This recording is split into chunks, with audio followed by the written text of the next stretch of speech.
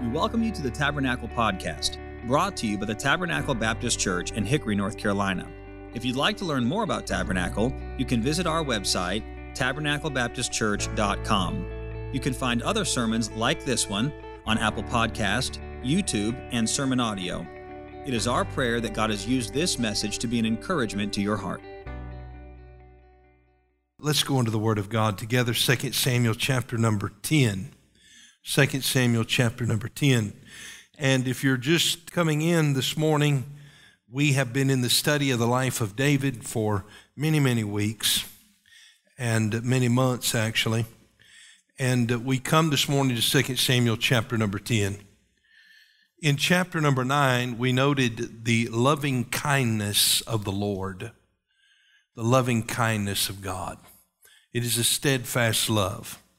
And it is a love that so filled the heart of David that David desired to demonstrate his loving kindness to those who may have survived in the house of Saul.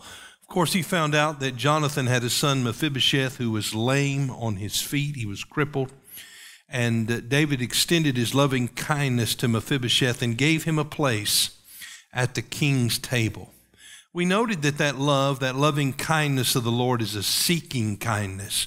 God is seeking whom he may be kind to, who he may extend his kindness. It shows the heart of God, that God desires to be kind to us. So many today have an improper view of God and the God of the Bible. And to be honest with you, some of his representatives, some of his messengers have contributed to that wrong view. So may the Lord help us to understand that. It was a seeking kindness. Then we saw, secondly, it was a sending kindness. He sent his messengers. Once he learned that Mephibosheth was alive, he sent his messengers to Lodebar to fetch. That's a good Bible word, fetch. And that's a good Southern word too, amen. And it ought to help you understand that we Southerners are near to the heart of God, right? And he sent them to fetch Mephibosheth. And I'm glad that God, when he knew our need, didn't leave us in our lost condition. He sent his son to fetch us out of the clutches of the devil and bring us to himself. And then we saw that it's a sustaining love, this loving kindness of God, because he gave Mephibosheth a place at the table. And then he restored to Mephibosheth all the land that belonged to his grandfather Saul. And God, we find, is a God who loves us. And we in Christ receive all that was lost in Adam. It is returned to us in the Lord Jesus. Now, as we go to chapter number 10, we see this theme of loving kindness continue. But it is upon a recipient that we might not expect. And so we go to 2 Samuel chapter 10, and we'll read this passage together, and then I'll share some thoughts from you or with you from the Word of God. If you're taking notes, this is the title of the message, Kindness Unmerited and Unrequited. Kindness Unmerited and Unrequited. We go to verse number 1, and it came to pass after this that the king of the children of Ammon died, and Hanun his son reigned in his stead. Then said David, I will show kindness unto Hanun the son of Nahash, as his father showed kindness unto me. And David sent to comfort him by the hand of his servants for his father. And David's servants came into the land of the children of Ammon. And the princes of the children of Ammon said unto Hanun their lord, Thinkest thou that David doth honor thy father, that he hath sent comforters unto thee? Hath not David rather sent his servants unto thee to search the city and to spy it out and to overthrow it? Wherefore Hanun took David's servants and shaved off one half of their beards and cut off their garments in the middle, even to their buttocks, and sent them away. When they told it unto David, he sent to meet them, because the men were greatly ashamed. And the king said, Tarry at Jericho until your beards be grown, and then return. And when the children of Ammon saw that they stank before David, the children of Ammon sent and hired the Syrians of Beth-Rehob and the Syrians of Zobah, 20,000 footmen, and of King Maacah 1,000 men, and of Ishtob 12,000 men. And when David heard of it, he sent Joab and all the host of the mighty men. And the children of Ammon came out and put the battle in array at the entering of the gate. And the Syrians of Zobah and of Rehob and Ishtab and Maacah were by themselves in the field. When Joab saw that the front of the battle was against him before and behind, he chose of all the choice men of Israel and put them in array against the Syrians. And the rest of the people he delivered into the hand of Abishai his brother, that he might put them in array against the children of Ammon. And he said, if the Syrians be too strong for me, then thou shalt help me. But if the children of Ammon be too strong for thee, then I will come and help thee. Be of good courage, and let us play the men for our people and for the cities of our God. And the Lord do that which seemeth good. And Joab drew nigh, and the people that were with him, unto the battle against the Syrians, and they fled before him. And when the children of Ammon saw that the Syrians were fled, then fled they also before Abishai, and entered into the city. So Joab returned from the children of Ammon, and came to Jerusalem. And when the Syrians saw that they were smitten before Israel, they gathered themselves together. And Hadarezer sent, and brought out the Syrians that were beyond the river, and they came to Helam. And Shobach, the captain of the host of Hadarezer, went before them. And it was told David, and when it was told David, he gathered all Israel together, and passed over Jordan, and came to Helam. And the Syrians set themselves in array against David, and fought with him. Verse 18, and the Syrians fled before Israel, and David slew the men of 700 chariots of the Syrians, and 40,000 horsemen, and smote Shobach, the captain of their host, who died there. And when all the kings that were servants to Hadarezer saw that they were smitten before Israel, they made peace with Israel and served them. So the Syrians feared to help the children of Ammon no more. Notice the phrase that we find in verse number 2. Then said David, I will show kindness unto Hanun, the son of Nahash, as his father showed kindness unto me. Again, I want to give you the title of the sermon, Kindness Unmerited and Unrequited. Let's pray together. Our Father, we do thank you for your word, and as we have come together into your presence, we pray, Lord Jesus, that you would be our preacher. Thank you that you have raised us up together and seated us with you in heavenly places. Now help us to receive your truth and respond in obedience to it. May we be encouraged. May we be strengthened. I pray for those who do not know you as their Savior, that you would reveal yourself to them, and that they would come and receive you today and receive eternal life. We ask this in Jesus' name. Amen. The kindness of the Lord is unconditional. It is his loving kindness. It is steadfast. It is the love that is unmerited. It is not based upon our worth or our value. It is not based upon what we do or who we are. It is unmerited love. It is the love of God. It does not flow out of the heart of one who has an attraction for another. It flows from the heart of one who loves unconditionally. As we noted in chapter number 9, the loving kindness of God was demonstrated to Mephibosheth, and Mephibosheth received that offer of loving kindness. Here we find the loving kindness of David, King David, who also reflects the loving kindness of God, is extended to some group of people that we might be amazed by as far as their identity. Because this is not a group of people that are lovely at all. This is a very unlovely group of people. But here's what we find. We find that God loves them. And God extends to them his offer of loving kindness. But unlike Mephibosheth, who responded to the offer of loving kindness, here we find this group, the Ammonites, who did not return or did not respond to God's loving kindness. Thus, the title this morning, Kindness Unmerited and Unrequited. All of us this morning are recipients of God's loving kindness. In fact, everyone on this earth is the recipient of God's loving kindness. The air that we breathe, the water that we drink, the strength we possess, the ability that we have to think and to communicate, the relationships we enjoy, the time that we are given, the life that we have, all of it flows from a God who is filled with loving kindness. Have you acknowledged that kindness? And how have you responded to that kindness? That's really the question. Jeremiah the prophet wrote in Lamentations chapter 3 and verse 22, he says, "It is of the Lord's mercies." That word mercy is the same word that we find here concerning loving kindness in 2 Samuel chapter number 9 and also chapter number 10. It is of the Lord's mercies, the Lord's loving kindness, that we are not consumed. You see, we are all sinners, for all have sinned and come short of the glory of God. The wages of sin is death. If we get what we deserve as sinners, we'll spend an eternity separated from God in an awful place called hell. But because of God's compassion on us, because of His loving kindness toward us, we have the opportunity to receive Him as our Savior.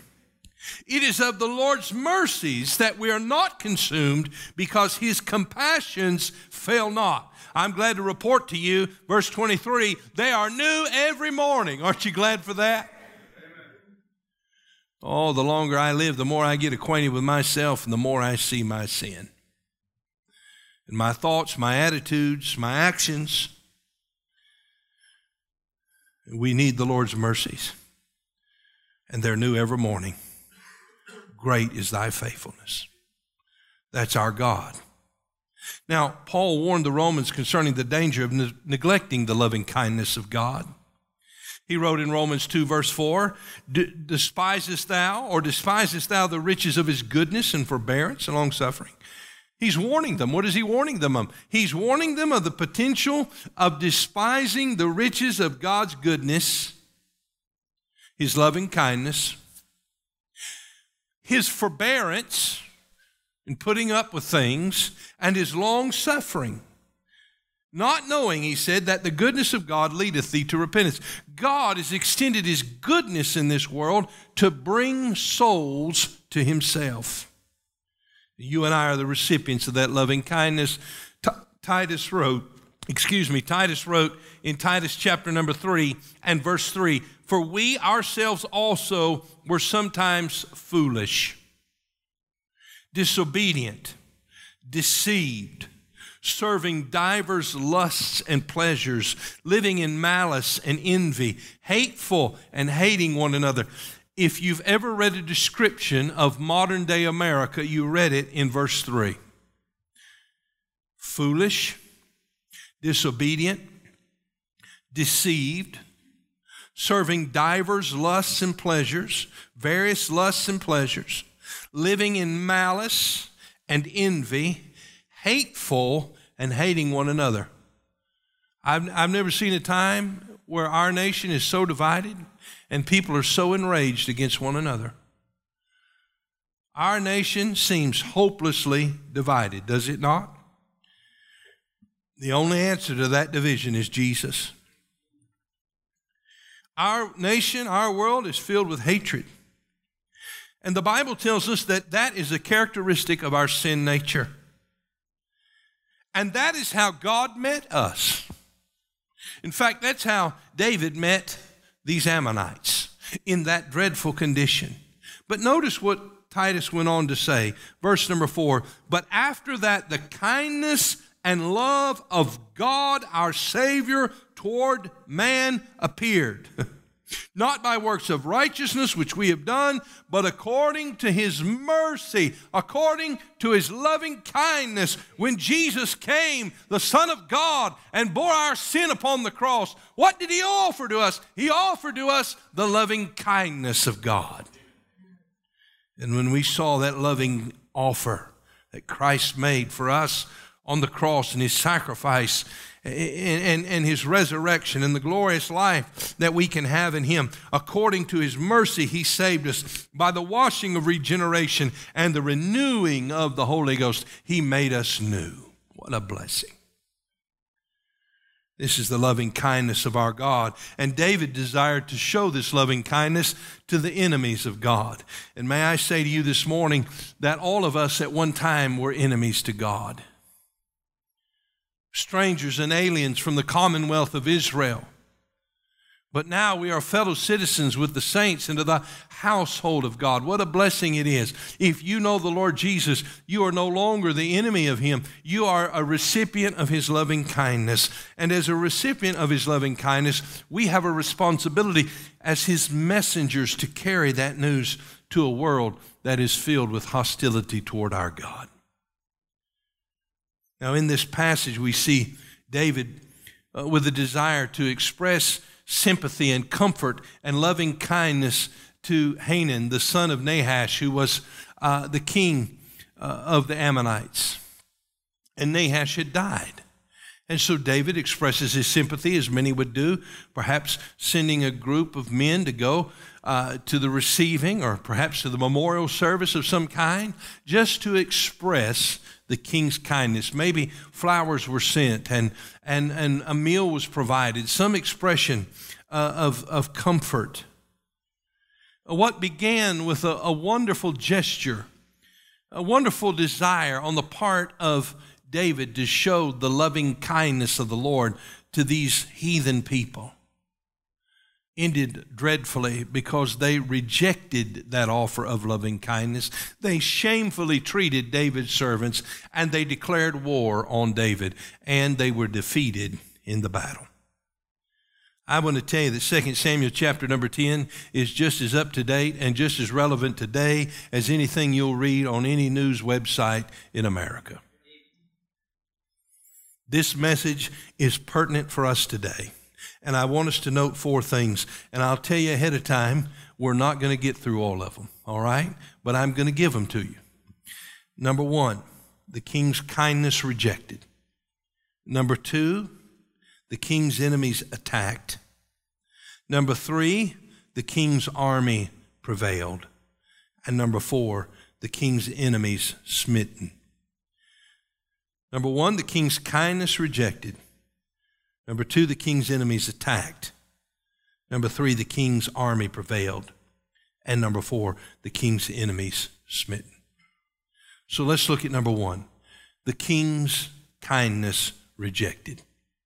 Notice again, if you would, in our text, it came to pass after this that the king of the children of Ammon died, and Hanun his son reigned in his stead. Then said David, I will show kindness unto Hanun the son of Nahash, as his father showed kindness unto me. And David sent to comfort him by the hand of his servants for his father. And David's servants came into the land of the children of Ammon. Remember the mission that God had given to the nation of Israel. He commissioned Abraham, and he said, I'm going to bless you, and I want to make you a blessing to all the nations. So the responsibility of Israel was to bear witness to the Canaanite nations, the pagan nations, who was the true and the living God. And this is what David is doing. He is demonstrating the loving kindness of the Lord. So he is to be a blessing to the nations. But also we understand that Israel not only was to be a blessing to those nations, but Israel was going to be used by God as a tool of judgment against the heathen. Because though he revealed himself to them, they continued in their willful rejection of him, and they declared war against him. And so ultimately, God was using Israel to drive out those Canaanite nations to bring God's judgment upon them. Now, David here desires to show loving kindness to Hanun, the son of Nahash. We read about Nahash in 1 Samuel chapter number 11. He was the king of the Ammonites. 1 Samuel chapter number 11, if you look there, I think it's important to note, we'll note verses 1 and 2. 1 Samuel chapter number 11, Saul is the king of Israel. He has been chosen. Remember, he was the people's choice. And so the Bible says in 1 Samuel 11, then Nahash the Ammonite came up and encamped against Jabesh Gilead. And all the men of Jabesh said unto Nahash, make a covenant with us, and we will serve thee. And Nahash the Ammonite answered them, on this condition will I make a covenant with you, that I may thrust out all your right eyes and lay it for a reproach upon Israel. So immediately we learn that Nahash is not a good guy, is he? He brings the Ammonite army against the men of Jabesh-Gilead. The men of Jabesh-Gilead said, we want to surrender. We want to make a covenant. Let's have peace. And then Nahash says, well, I'll tell you what. I'll accept your surrender and make you my servant on the condition that we thrust out all your right eyes so we can bring reproach, we can bring shame upon the nation of Israel and ultimately upon the Lord. This was Nahash. Now, we know that the men of Jabesh-Gilead, they sent to Saul, and Saul rallied the men of Israel, and they went and fought against Nahash, the Ammonites, and they defeated them. A great victory was won. And the men of Jabesh-Gilead never forgot the sacrifice of Saul and his response to their situation. And when Saul died, it was the men of Jabesh-Gilead who went and recovered the body of Saul and his sons from the Philistines. It was to the men of Jabesh-Gilead that once David was anointed king in Hebron that he sent to them a message extending to them an offer to be a part of his kingdom. And so we find here that this man Nahash, he's not a good guy. He's no friend of Israel. But we can infer from David's words at least that at some point, perhaps during David's, the period when David was on the run from Saul, perhaps there had been some kindness that Nahash had shown to David. At least enough had been done so that David desired to show his kindness to his son in the death of this man, Nahash. Now, the messengers then are sent, and they're sent to represent David and to comfort these people. Now, we go to verse 3. And the princes of the children of Ammon said unto Hanun their lord, thinkest thou that David doth honor thy father, that he hath sent comforters unto thee? Hath not David rather sent his servants unto thee to search the city and to spy it out and to overthrow it? Now, David had sent those men to be comforters, to encourage Hanun, perhaps in the hopes that he could have a relationship with this man and not have war with him. But when those messengers got there, Hanun's counselor said, wait a minute, don't buy into this deception. David's not here to help you or encourage you. David is here to destroy you. He's here to destroy you. You see, they misjudged his motives. They misjudged the motives of David.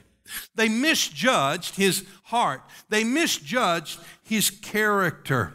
They did not believe that he was concerned for them. And by the way, we live in a world that has misjudged the motives and the character of our God. We live in a world that has chosen to walk on in their darkness and in their sin, and they desire to do away with God's truth, and they desire to silence God's church. They have a misunderstanding of what God is doing in this world and the role that Christ, the Son of God, played in their redemption. They have somehow twisted in their warped mind that God is just some cosmic force in the heavens who seeks to hinder them and hurt them and damage them and ultimately to destroy them. They have bought into the lies of the devil. They bought into the message of the world. Like Hanun, they're listening to the wrong counselors, and they've got a view of God that is improper and untrue. You see, our God has a motive in this world. His motive is to redeem, to seek and to save that which was lost. For God did not hate or does not hate the world, but God so loved the world that he gave his only begotten Son, that whosoever believeth in him should not perish, but have everlasting life. I want to tell you, there's a God in heaven who loves sinners. He loves everybody in this world, and he wants to save them. No matter what party they're aligned with, no matter the color of their skin, no matter their economic condition, no matter their ideology, God loves them and desires to save them. We live in a world that has misjudged the motives of God. They think he's come to oppress them. No, he's come to save them. Does he want them to continue in their sin? No, he's called them to repentance. But they don't want to let go of their sin. They have rejected his offer of love. They misjudged his motives. But then secondly, we see they mistreated his messengers. They mistreated his messengers. Look in verse 4. Wherefore Hanan took David's servants and shaved off the one half of their beards and cut off their garments in the middle, even to their buttocks, and sent them away. So here are these men, these representatives of David, representatives of Israel. These were men of integrity, men of renown, respectful men. And what does Hanan do? He shamefully treats them. Now, what does he do? He shaves off half their beard. Most Bible commentators believe that there was one side of the face and the beard was shaved off. Now, they tell us that these men of Israel, their beards were a sign of their honor and their integrity. I'm glad I'm not living in that age. I can't pull that off. 1 or 2 days of that, and I got to have a razor. Some of you guys, you enjoy that. You do well, and that's great. Just imagine now, one half of it being gone. The left side, the right side, we don't know. Why did they do that? Well, the point was to humiliate them. To humiliate them. So they took them and shaved off half their beard. We don't understand all of the cultural ramifications of that. We don't understand everything that meant, but we do know that it was something that brought them shame. The Bible tells us that. Then they cut off their garments in the middle, even to their buttocks. We don't know if they cut off one side of the garment or if they just cut the garment in half, but we can imagine the shame that caused. So here are these men shamefully entreated. They're here to help. They're here to be a blessing. They're here to be kind. But Hanan shamefully treats them. By the way, what are we here for? What are we here for? I'm talking about the church of the Lord. We're here to be His messengers. We're here to carry His message to a hostile world. We're here to extend the loving kindness of God to people who will treat us shamefully. John chapter 15 and verse number 18. What did Jesus say? He said this to His disciples, "If the world hate you, ye know that it hated me before it hated you. If ye were of the world would love his own. But because ye are not of the world, but I have chosen you out of the world, therefore the world hateth you. Remember that I said unto you, the servant is not greater than his Lord. If they have persecuted me, they will also persecute you. If they have kept my saying, they will keep yours also. But all these things will they do unto you for my name's sake, because they know not him that sent me." I've been amazed in recent years as I've seen the hostility of the haters, the enemies of God, those who hate God. I've seen their hostility elevated. Haven't you? Their language, their tone has become more bold and has become sharper and more critical. And things that we hear on the news and in the mainstream media, I guess is a term, I don't know if it's mainstream, but the mainstream media, the terms that we hear about people who believe the Bible, the educational elites and the Hollywood elites, how they portray people who love God and know His Word. What are they seeking to do? They're seeking to humiliate us. And there's something within us that does not like that. And we don't understand it, and we don't like it. And there's a great temptation in this hour to move away from God's truth so as not to receive so much humiliation. There are denominational groups that do not want to take a stand about certain sins in this culture. Why? Because they want to be accepted by this culture. We cannot compromise the truth of God's Word to be accepted by men. We must be obedient to God's Word to be approved of by the Lord Jesus Christ. He is the one we serve. We must be faithful messengers.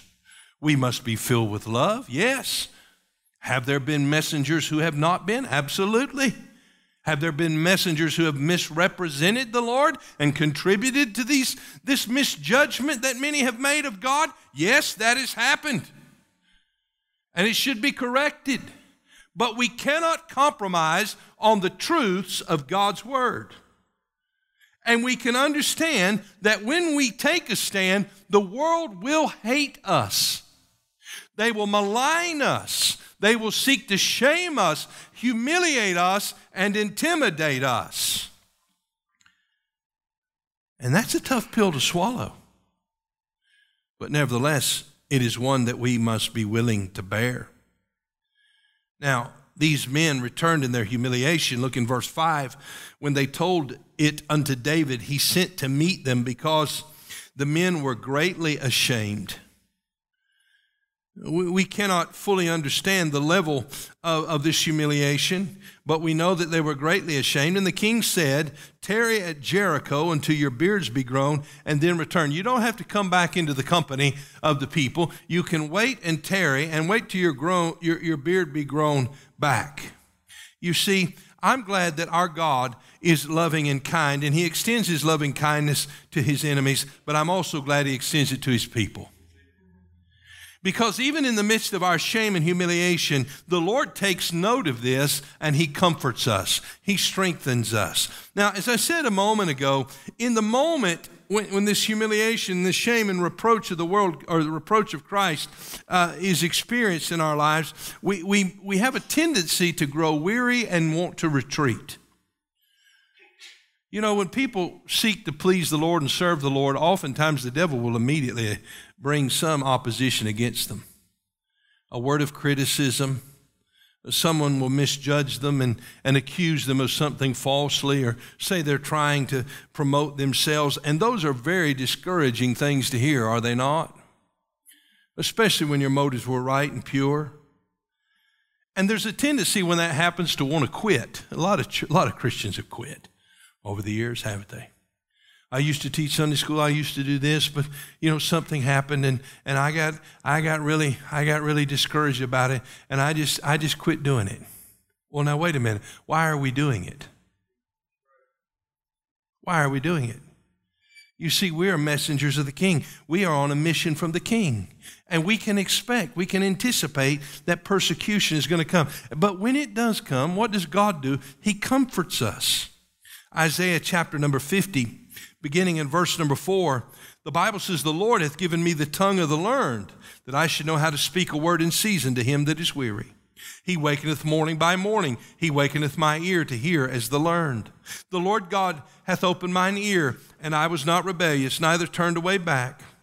Now notice who's speaking here. Look in verse 6. I gave my back to the smiters, and my cheeks to them that plucked off the hair. I hid not my face from shame and spitting. Who's speaking? Well, this is the Lord Jesus. He said, I gave my back to the smiters. I gave my face to those who would smite me and who would pluck the hair of my beard from my face. Imagine the pain. I hid not my face from shame and spitting. All the vile, wicked things that they said to him. All the things that they said about him. Daring him to come down from the cross. If thou be the Son of God, come down and save thyself. Oh, he could have. He could have. And he could have sent all of them into the pit in just a moment, could he not? But he endured it, did he not? Why did he endure it? Well, he endured it for the joy that was set before him. That's why he endured it. And because of that, he said earlier in verses 4 and 5, he says, the Lord hath given me the tongue of the learned, that I should know how to speak a word in season. You see, David understood what the mistreatment of these men was like, because he suffered that under Saul. So David understood that. I'm glad that we have a Savior who understands. I'm glad that we have a Savior who cares. And David didn't stay up in his throne room and say, well, those guys will just have to get over it. No, he sent his messengers to them to comfort them. And I want to tell you something. When you and I are shamefully treated in this world, we have a God in heaven who cares, who's touched with the feeling of our infirmities. And if we will just hear his voice, he will allow us to rest and be restored and return back to the service of the King. But we do not have an excuse to retreat. May God help us. He says in verse 7 of Isaiah 50, "For the Lord God will help me." Will he not help us? Yes, he will. "Therefore shall I not be confounded. Therefore have I set my face like a flint. I know that I shall not be ashamed." He said, I'm not going to let them stop me. And we can't let this world stop us. Verse 8, "He is near that justifieth me." Can I tell you that God is near to those who are a broken spirit and a contrite heart? He's near. "Who will contend with me? Let us stand together. Who is mine adversary? Let him come near to me." It doesn't matter who comes after me. God is with me. What did Jesus promise his disciples? "And lo, I'm with you always, even unto the end of the world." He's with us. Is he surprised at all that's happening in our world? Is he concerned? Is he shaken? Is he seeking to leave us on our own at this point? Absolutely not. He is near. Verse 9, "Behold, the Lord God will help me. Who is he that shall condemn me? Lo, they shall wax old as a garment. The moth shall eat them up." Listen, all this is going to fade away. It's going to be gone. All their voices will be silenced, and those who know the Lord will dwell with him forever. We need to remember this, don't we? We must be willing to bear the reproach of Jesus. So number one, the king's kindness rejected. Number two, the king's enemies attacked. The king's enemies attacked. Look at verse 6. "And when the children of Ammon saw that they stank before David, the children of Ammon sent and hired the Syrians of Beth-rehob and the Syrians of Zobah, 20,000 footmen, and of King Maacah 1,000 men, and of Ishtob 12,000 men. And when David heard of it, he sent Joab and all the host of the mighty men. And the children of Ammon came out and put the battle in array." That means they set their military up for an attack. They put the battle in array at the entering in of the gate. And the Syrians of Zobah and of Rehob and of Ishtob and Maacah were by themselves in the field. You see, when the children of Ammon rejected the kindness of David, they had two options. Number one, they could admit their error and repent and fall on David for his mercy. You know, when we're confronted by our sin, we have an option. Do you know that? God is not some, as I said a moment ago, cosmic force in the heavens just waiting to hit you over the head with a billy club. He is a good God who seeks our repentance. The Lord is not slack concerning his promises, but is long-suffering to usward, not willing that any should perish, but that all should come to repentance. God's desire and his heart is that his enemies would be reconciled to him, that they would repent of their sin and and come to him and enjoy the right relationship that they need to have. So the children of Ammon had that opportunity, but they refused it. So they decided to double down in their rebellion and attack. And that's where our world is today, is it not? They've heard the message of the gospel. They know that the Lord loves them and desires to save them. At least they've heard that message. They know that what they're doing is wrong and sinful, but instead of repenting, what are they doing? They're doubling down and they're attacking. The king's enemies attacked. They put the battle in array, verse number 8. Now in Psalm 2, we have really all of this sort of revealed to us as far as where we are today and how we got here. Psalm 2 and verse 1. Why do the heathen rage, the psalmist said. Now, who's the psalmist? Well, it's David. Why do the heathen rage?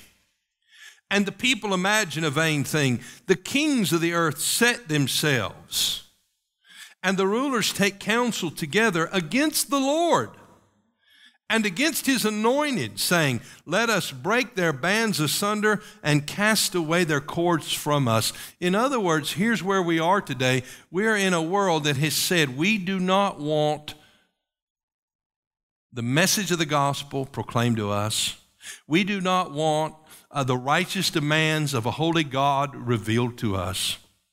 We want to cast off the cords. We want to break their bands asunder. We have no desire to turn to Jesus. None. No, we want to continue in our sin.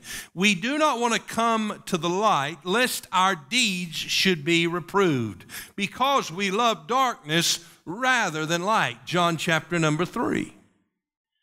You see, our presence as Christians and Bible believers in this world, our message brings light into the world, and the world hates the light that Christians are bringing into this world. There are a group of people who are actively seeking. I want you to understand this. I hope you're not naive to this fact. They want nothing more than the doors of the Christian schools in this state and this country closed. They're attacking the curriculum.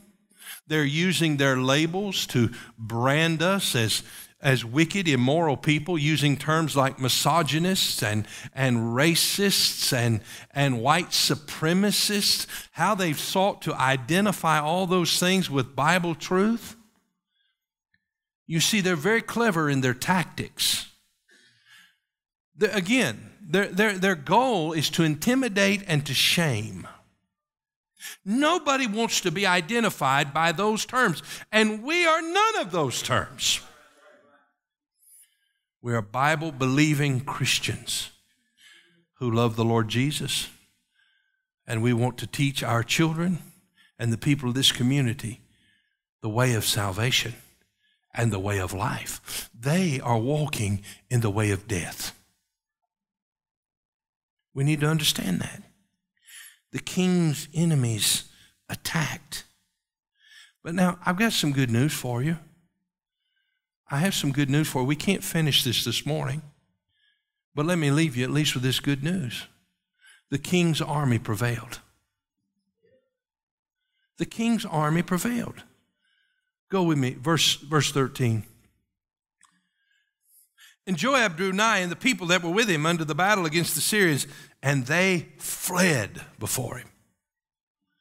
I mean, Joab just showed up with his army, and they took off running.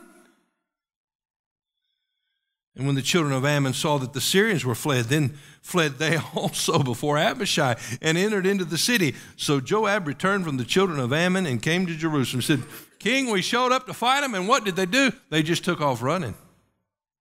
They took off running. The king's armies prevailed. Jesus said, I will build my church, and the gates of hell will not prevail against it. I have some good news for you this morning. We're on the winning side. Oh, Luther understood it, didn't he? We sang his words this morning. And though this world with devils filled should threaten to undo us, we will not fear, for God has willed his truth to triumph through us. The prince of darkness grim, we tremble not for him. His rage we can endure. For lo, his doom is sure. One little word shall fail him. Just one word from Jesus, and all the enemies of God will be judged and defeated and smitten, and the church of Christ will prevail. Now let me ask you a question this morning. Have you responded to the kindness of the Lord? He sent his Son to die in your place, to redeem you of your sin and deliver you from hell. Like the Ammonites, we all deserve death, but he offered an opportunity for us to receive his loving kindness. Don't double down in your sin. Take this opportunity today to repent and come to Jesus. Receive his loving kindness. Are you a servant who's been shamefully treated? Is the Lord Jesus your King? Did he not taste the shame and reproach of wicked men? Yes, he did. Are we greater than him? No. Should we not expect such things? Yes. Do we think it strange, as Peter wrote concerning these fiery trials? Does our Lord not care when we're treated so? Most assuredly he cares. And he comforts.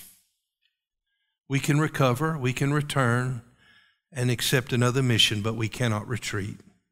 Maybe you find yourself today on the sidelines, on the outskirts, once involved, but somebody said something that hurt you. Somebody made fun of you. Somebody questioned your motives, and you've allowed it to sideline you. Get back into the battle. We're on the winning side. Thank you for listening. We pray that God has used his word to speak to you today. If you'd like to learn more about Tabernacle, you can visit us online at tabernaclebaptistchurch.com. There, you'll find additional information about our church, opportunities to partner with us financially, as well as other resources that we hope can be a help to you. May God bless you, and thank you once again for listening.